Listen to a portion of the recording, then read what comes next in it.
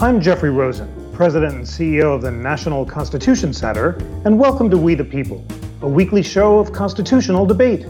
The National Constitution Center is the only institution in America chartered by Congress to disseminate information about the U.S. Constitution on a non-partisan basis. On December 5th, the Supreme Court will hear oral arguments in Masterpiece Cake versus Colorado Civil Rights Commission, a case examining how to balance free speech against claims of discrimination. The question is whether the government can compel a bakery owner to act in ways such as baking a wedding cake for a gay couple that he claims violate his First Amendment rights of free speech and free exercise of religion.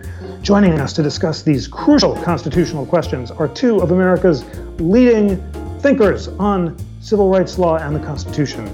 Vanita Gupta is the president and CEO of the Leadership Conference on Civil and Human Rights. The Leadership Conference joined an amicus brief in this case with other civil rights groups. And Michael Moreland is University Professor of Law and Religion and Director of the Eleanor H. McCullen Center for Law, Religion, and Public Policy at Villanova Law School.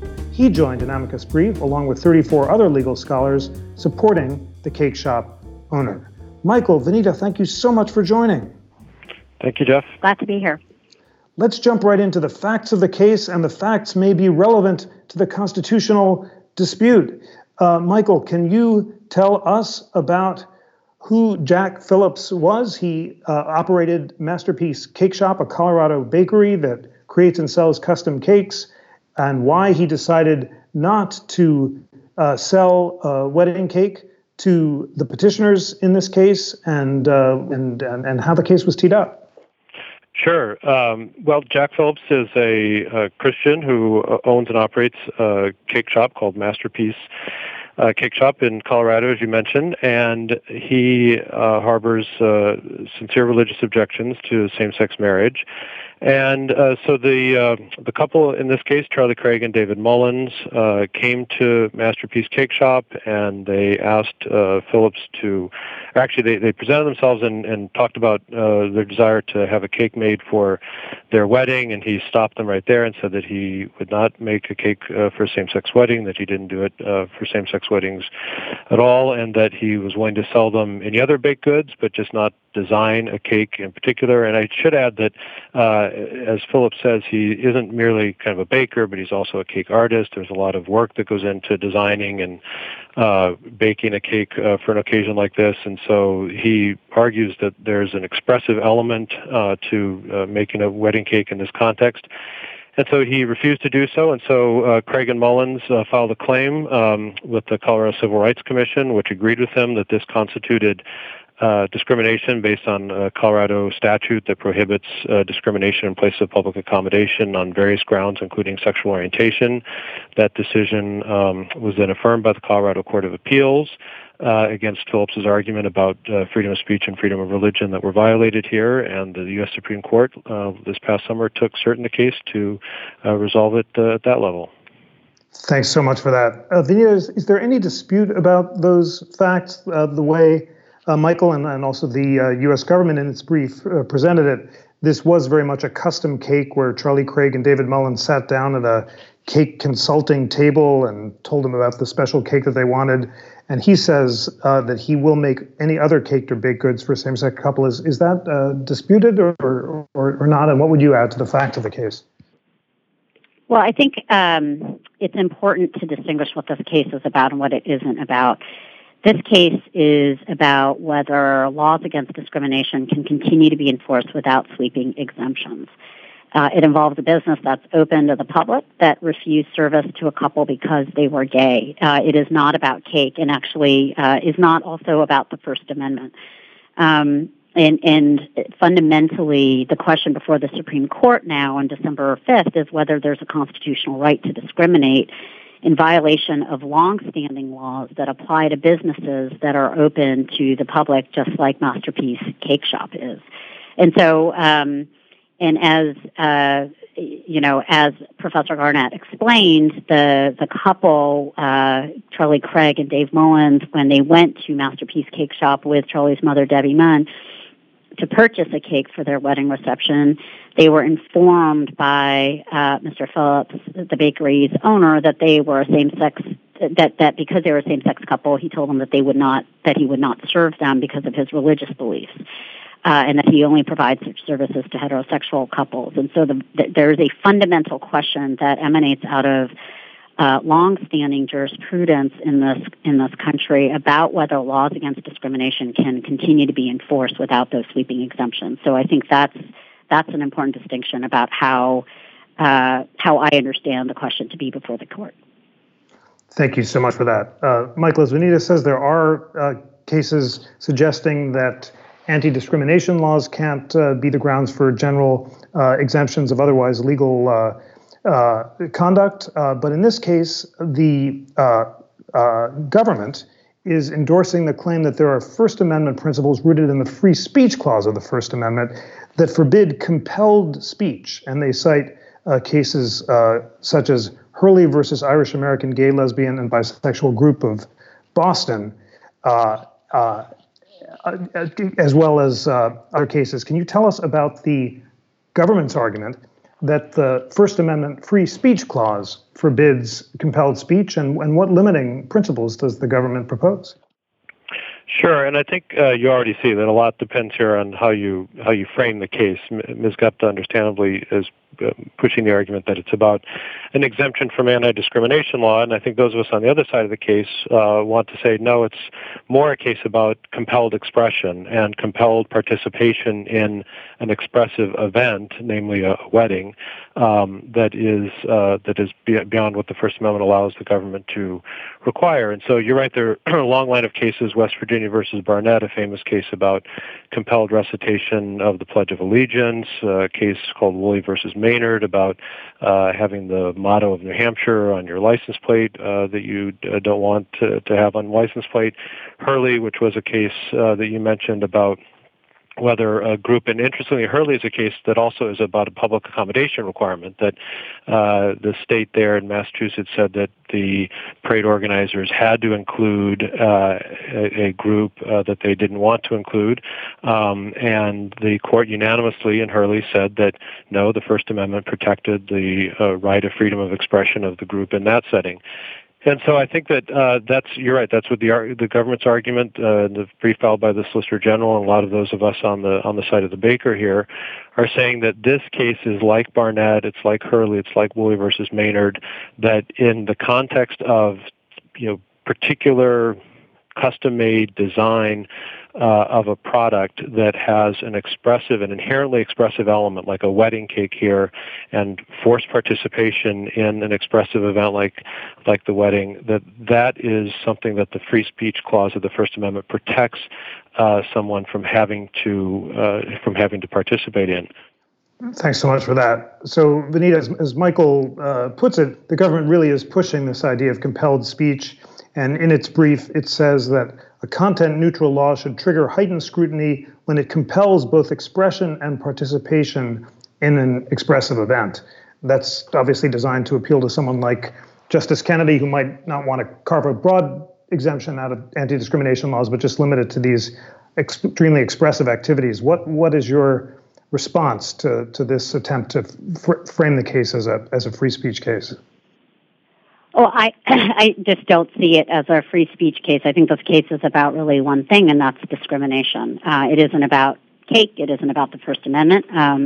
Obviously, in this country, we are allowed to say and believe what we want. It's what makes this country so great, but we can't discriminate.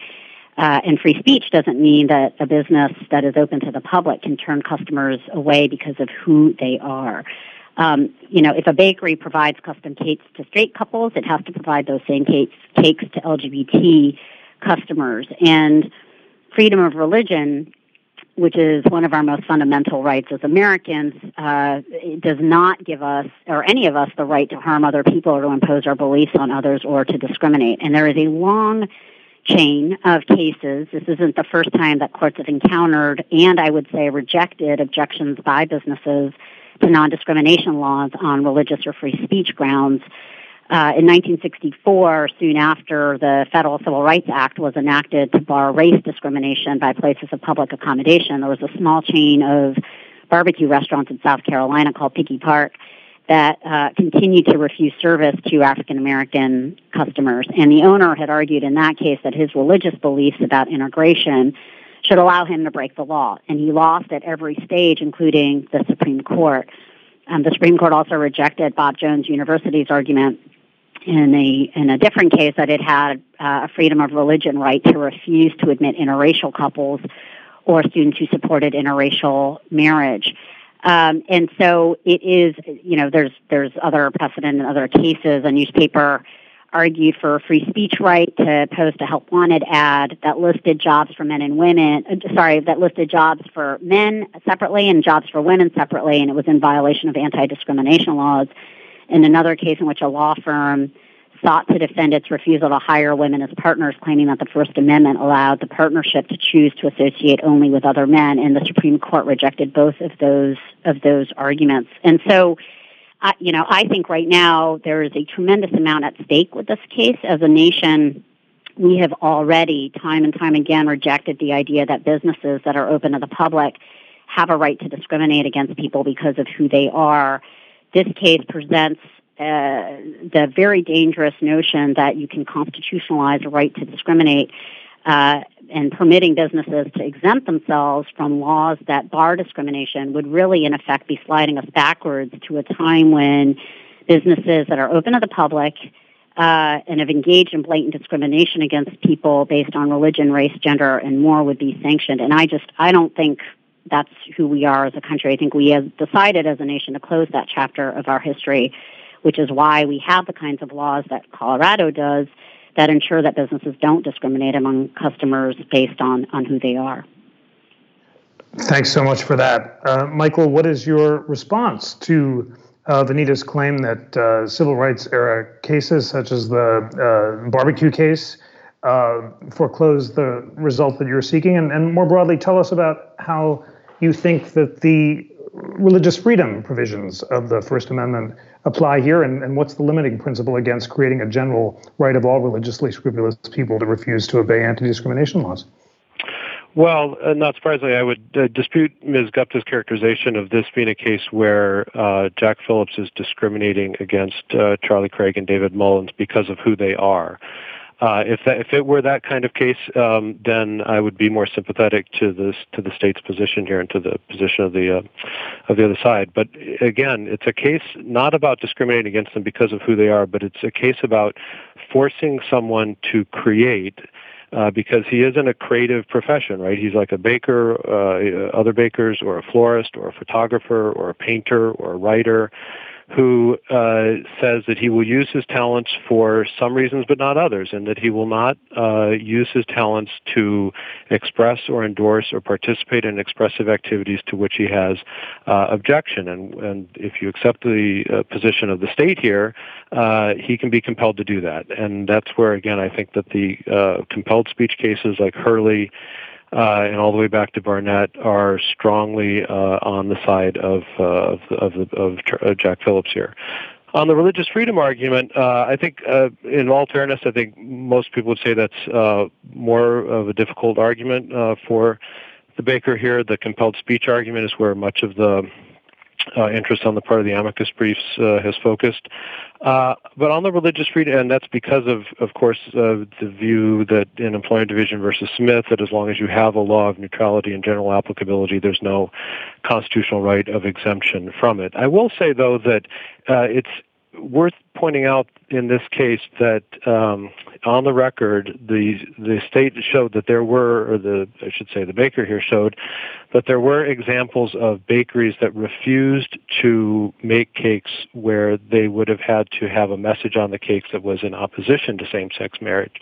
And they said that was okay because that meant those messages were offensive, and you could be exempt from having to put something on a cake that you found to be offensive, but that was not applicable here to Jack Phillips.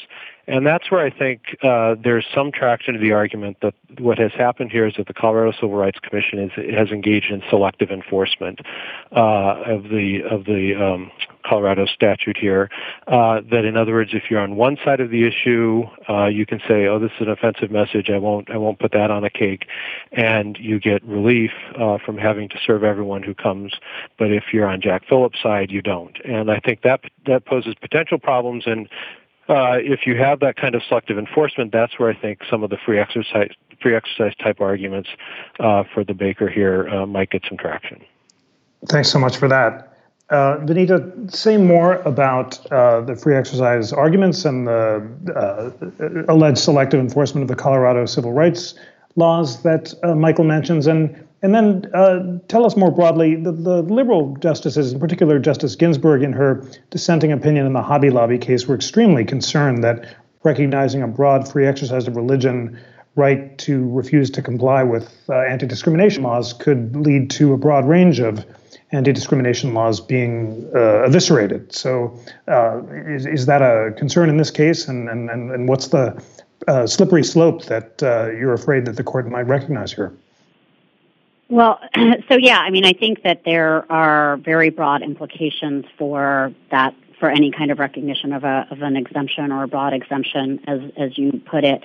Let me just say, it isn't just that Justice Ginsburg expressed that concern in that particular case, but there is a line of cases from recently, as you know, from Romer v. Evans, Lawrence v. Texas, or Obergefell v. Hodges, kind of set against that line of cases. There's a question in the Masterpiece Cake Shop about whether we recognize that human dignity that underlies being LGBT and what it means to be rejected and refused for services,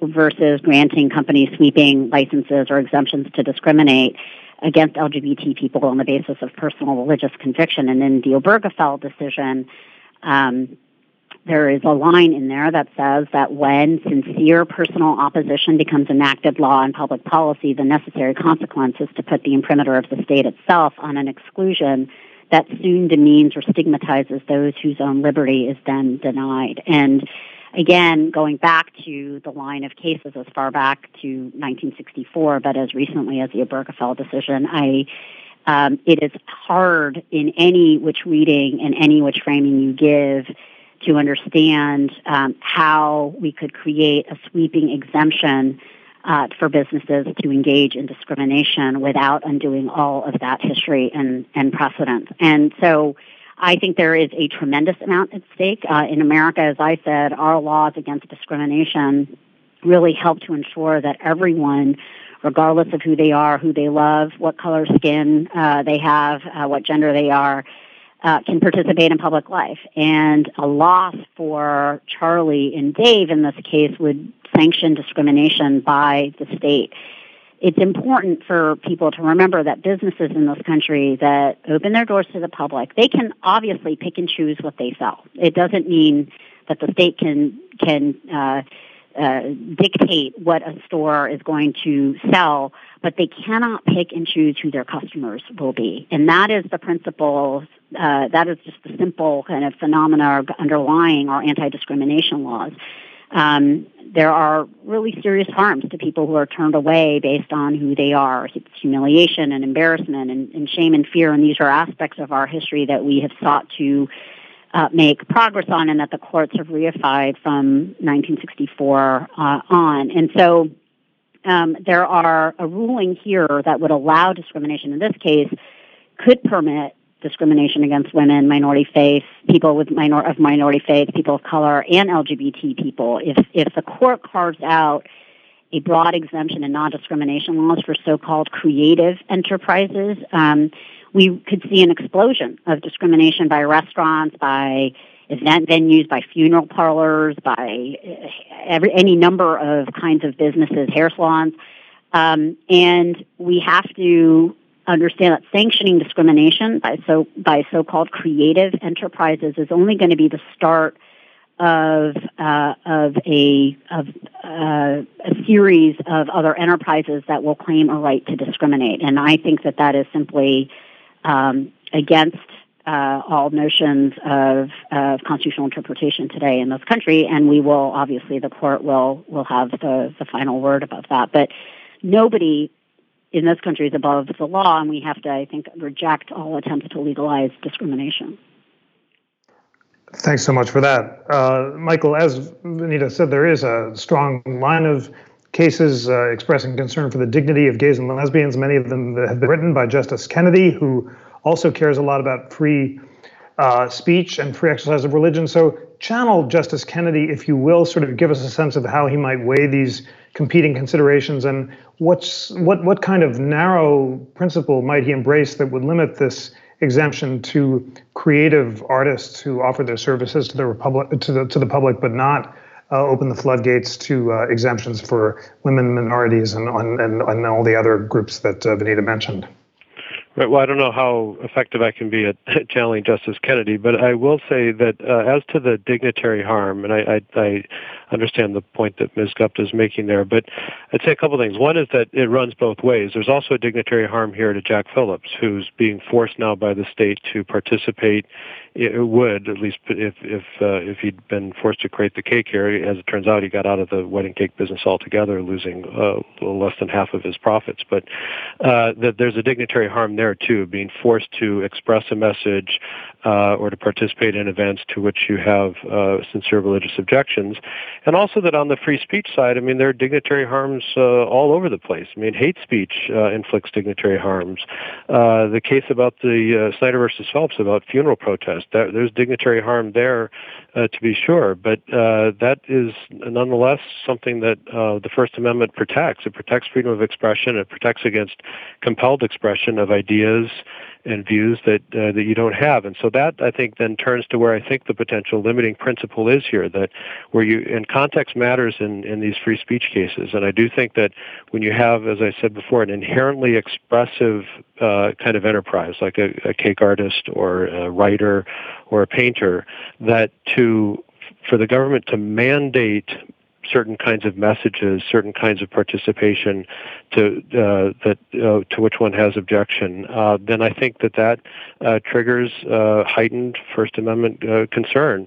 And look, it's I also understand the point about the analogy to the Civil Rights era, but I do think it's different in not just degree but kind, between on the one hand having to smash through the odious legally enforced discrimination against African Americans in the Jim Crow South, and here the state's interest in forcing this baker to make a cake to participate in a same-sex wedding, or at least endorsing a same-sex wedding, when the couple is able to get a cake readily from a bakery nearby. And I just don't think that we're dealing with the same kinds of concerns. And so that's why I keep pushing back against Ms. Gupta's characterization of discrimination here and going back to the Civil Rights era, because I do think that we're dealing with a different set of concerns here. Thank you for that.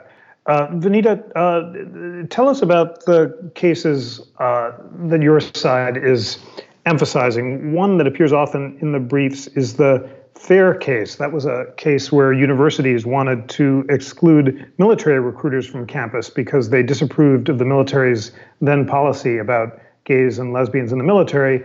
And the Supreme Court unanimously rejected the ability to exclude on the grounds that no reasonable observer would confuse the university's speech with policies involving the military. So here, similarly, the argument goes, no one would confuse the requirement to abide by anti-discrimination laws with the actual views of the baker. So tell us more about those cases and others.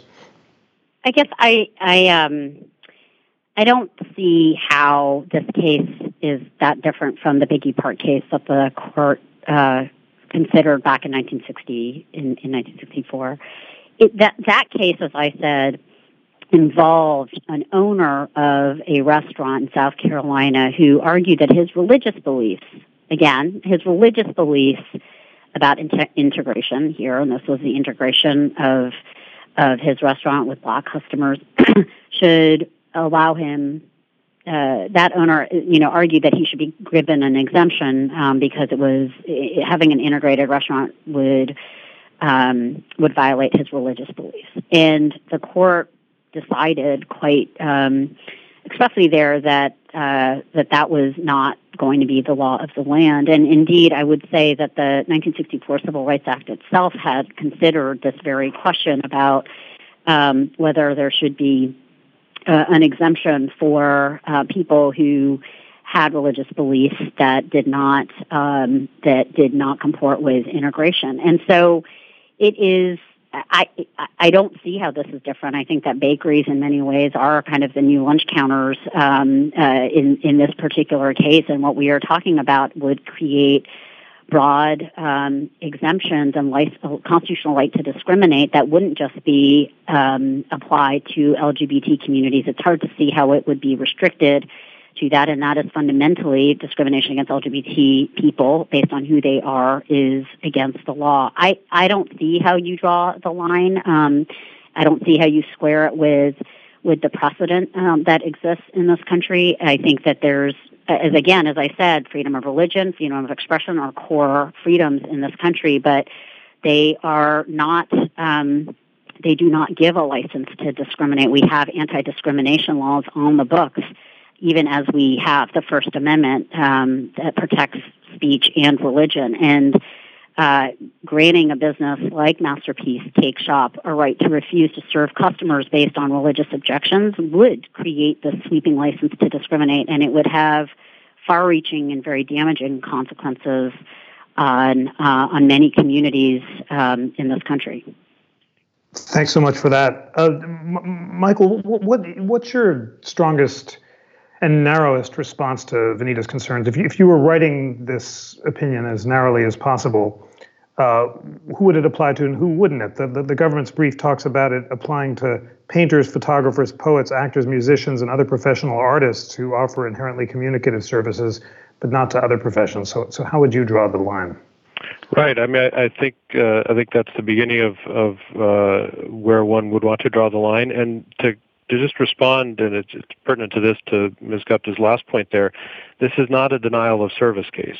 Jack Phillips said he would be willing to sell the couple here baked goods for any other occasion. And in fact, he had a number of LGBT customers, but it's instead very particular to this question of whether or not he violated the Colorado statute by virtue of refusing to make something that has an inherently expressive character, and whether or not forcing him to do that, or as it turns out now, forcing him to get out of the business and re-educate his staff and file a report with the commission, all that, whether that violates the First Amendment. And I think that's where, again, if he prevails, I think it will be on the grounds that that when you have something, when you're in a business that doesn't just sell to the general public as massive undifferentiated goods like a convenience store or a gas station or a restaurant or something like that, but that instead where your business has, at least as part of it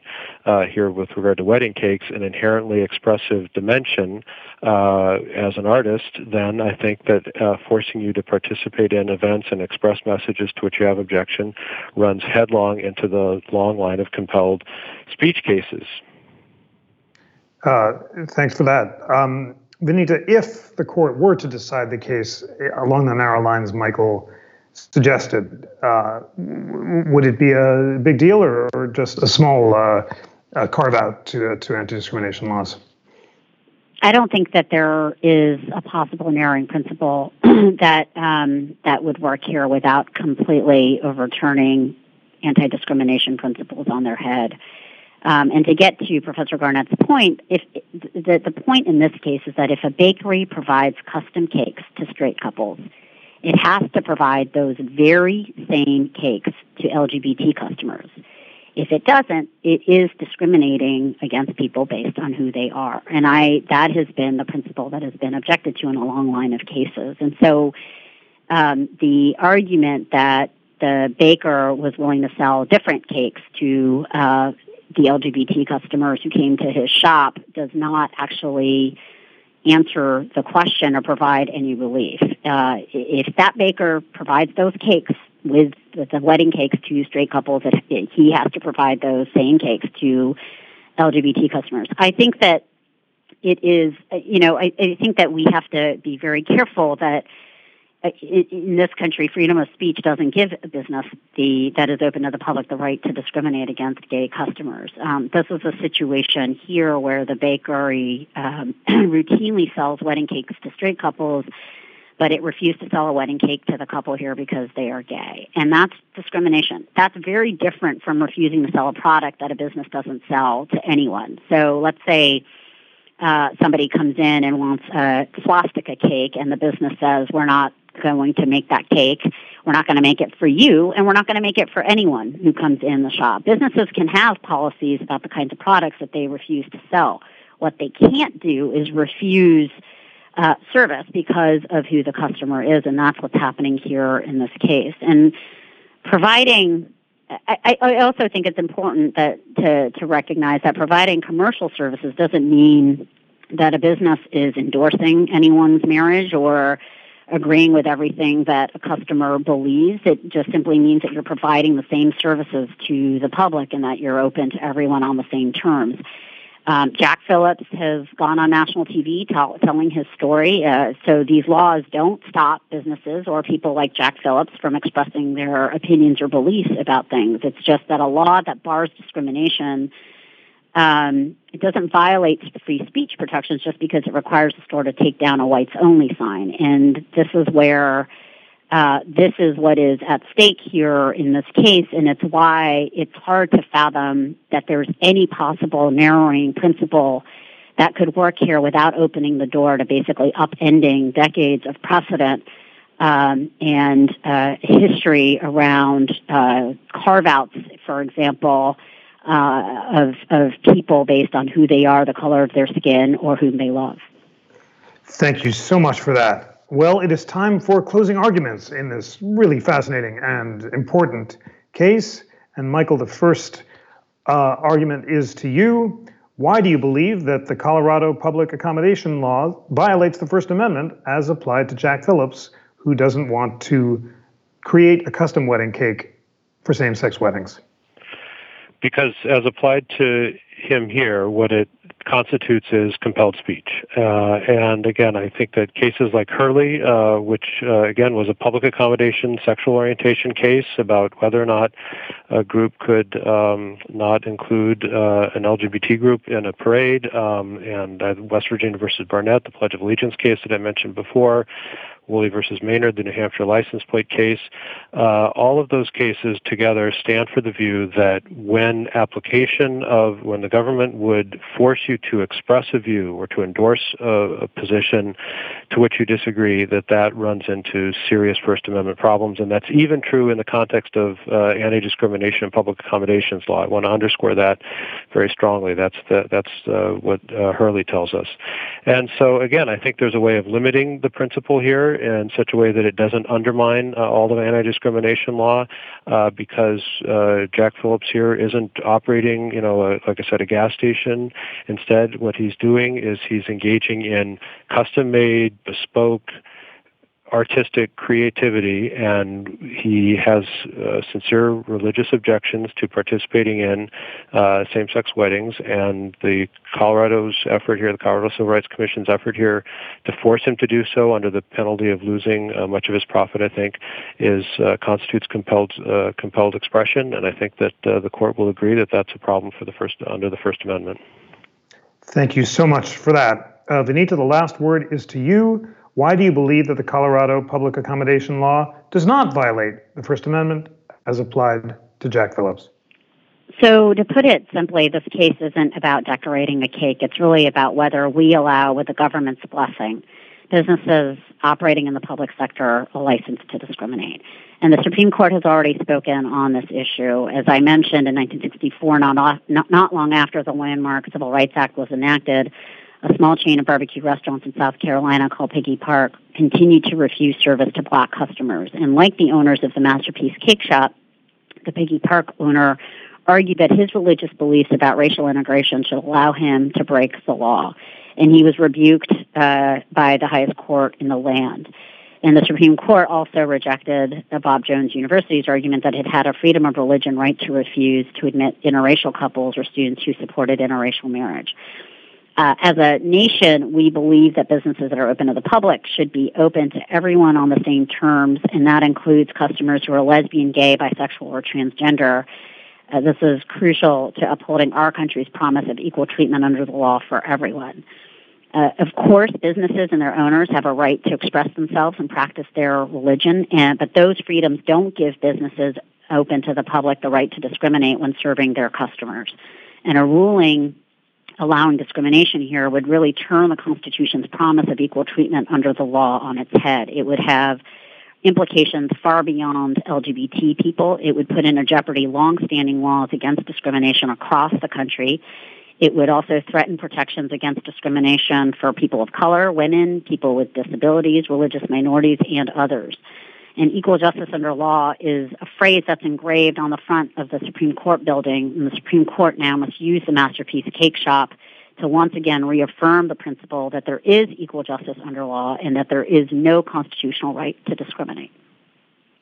Thank you so much, Vanita Gupta and Michael Moreland, for an eloquent, civil, and substantive discussion of one of the most important First Amendment and equal protection cases of the term. Listeners, here's your homework. After the argument on December 5th, I want you to read the transcripts in the oral argument. That will give you a sense of what the justices are saying. And of course, when the decision comes down, read it. Read the majority opinion, read the dissent, if there is one, and make up your own minds. Vanita, Michael, thank you so much for joining. Thank you, Jeff. Thank you. Today's show was engineered by Kevin Kilburn and produced by Ogana Etse and Scott Bomboy. Research was provided by Lana Ulrich. Please subscribe to We the People and our companion podcast, live at America's Town Hall on iTunes, Stitcher, or your favorite podcast app. The National Constitution Center is offering continuing legal education credits for Select America's Town Hall program. How exciting if you're a lawyer to be able to get your credits from our really interesting and substantive programs. So please visit constitutioncenter.org/CLE for more information.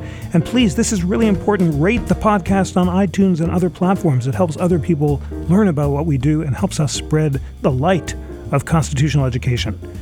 And finally, the National Constitution Center is a private nonprofit. We rely on the generosity of people around the country who are inspired by our nonpartisan mission and eager to take the time to educate themselves about these difficult and important constitutional issues like you.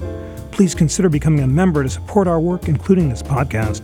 Visit constitutioncenter.org/membership to learn more. On behalf of the National Constitution Center, I'm Jeffrey Rosen.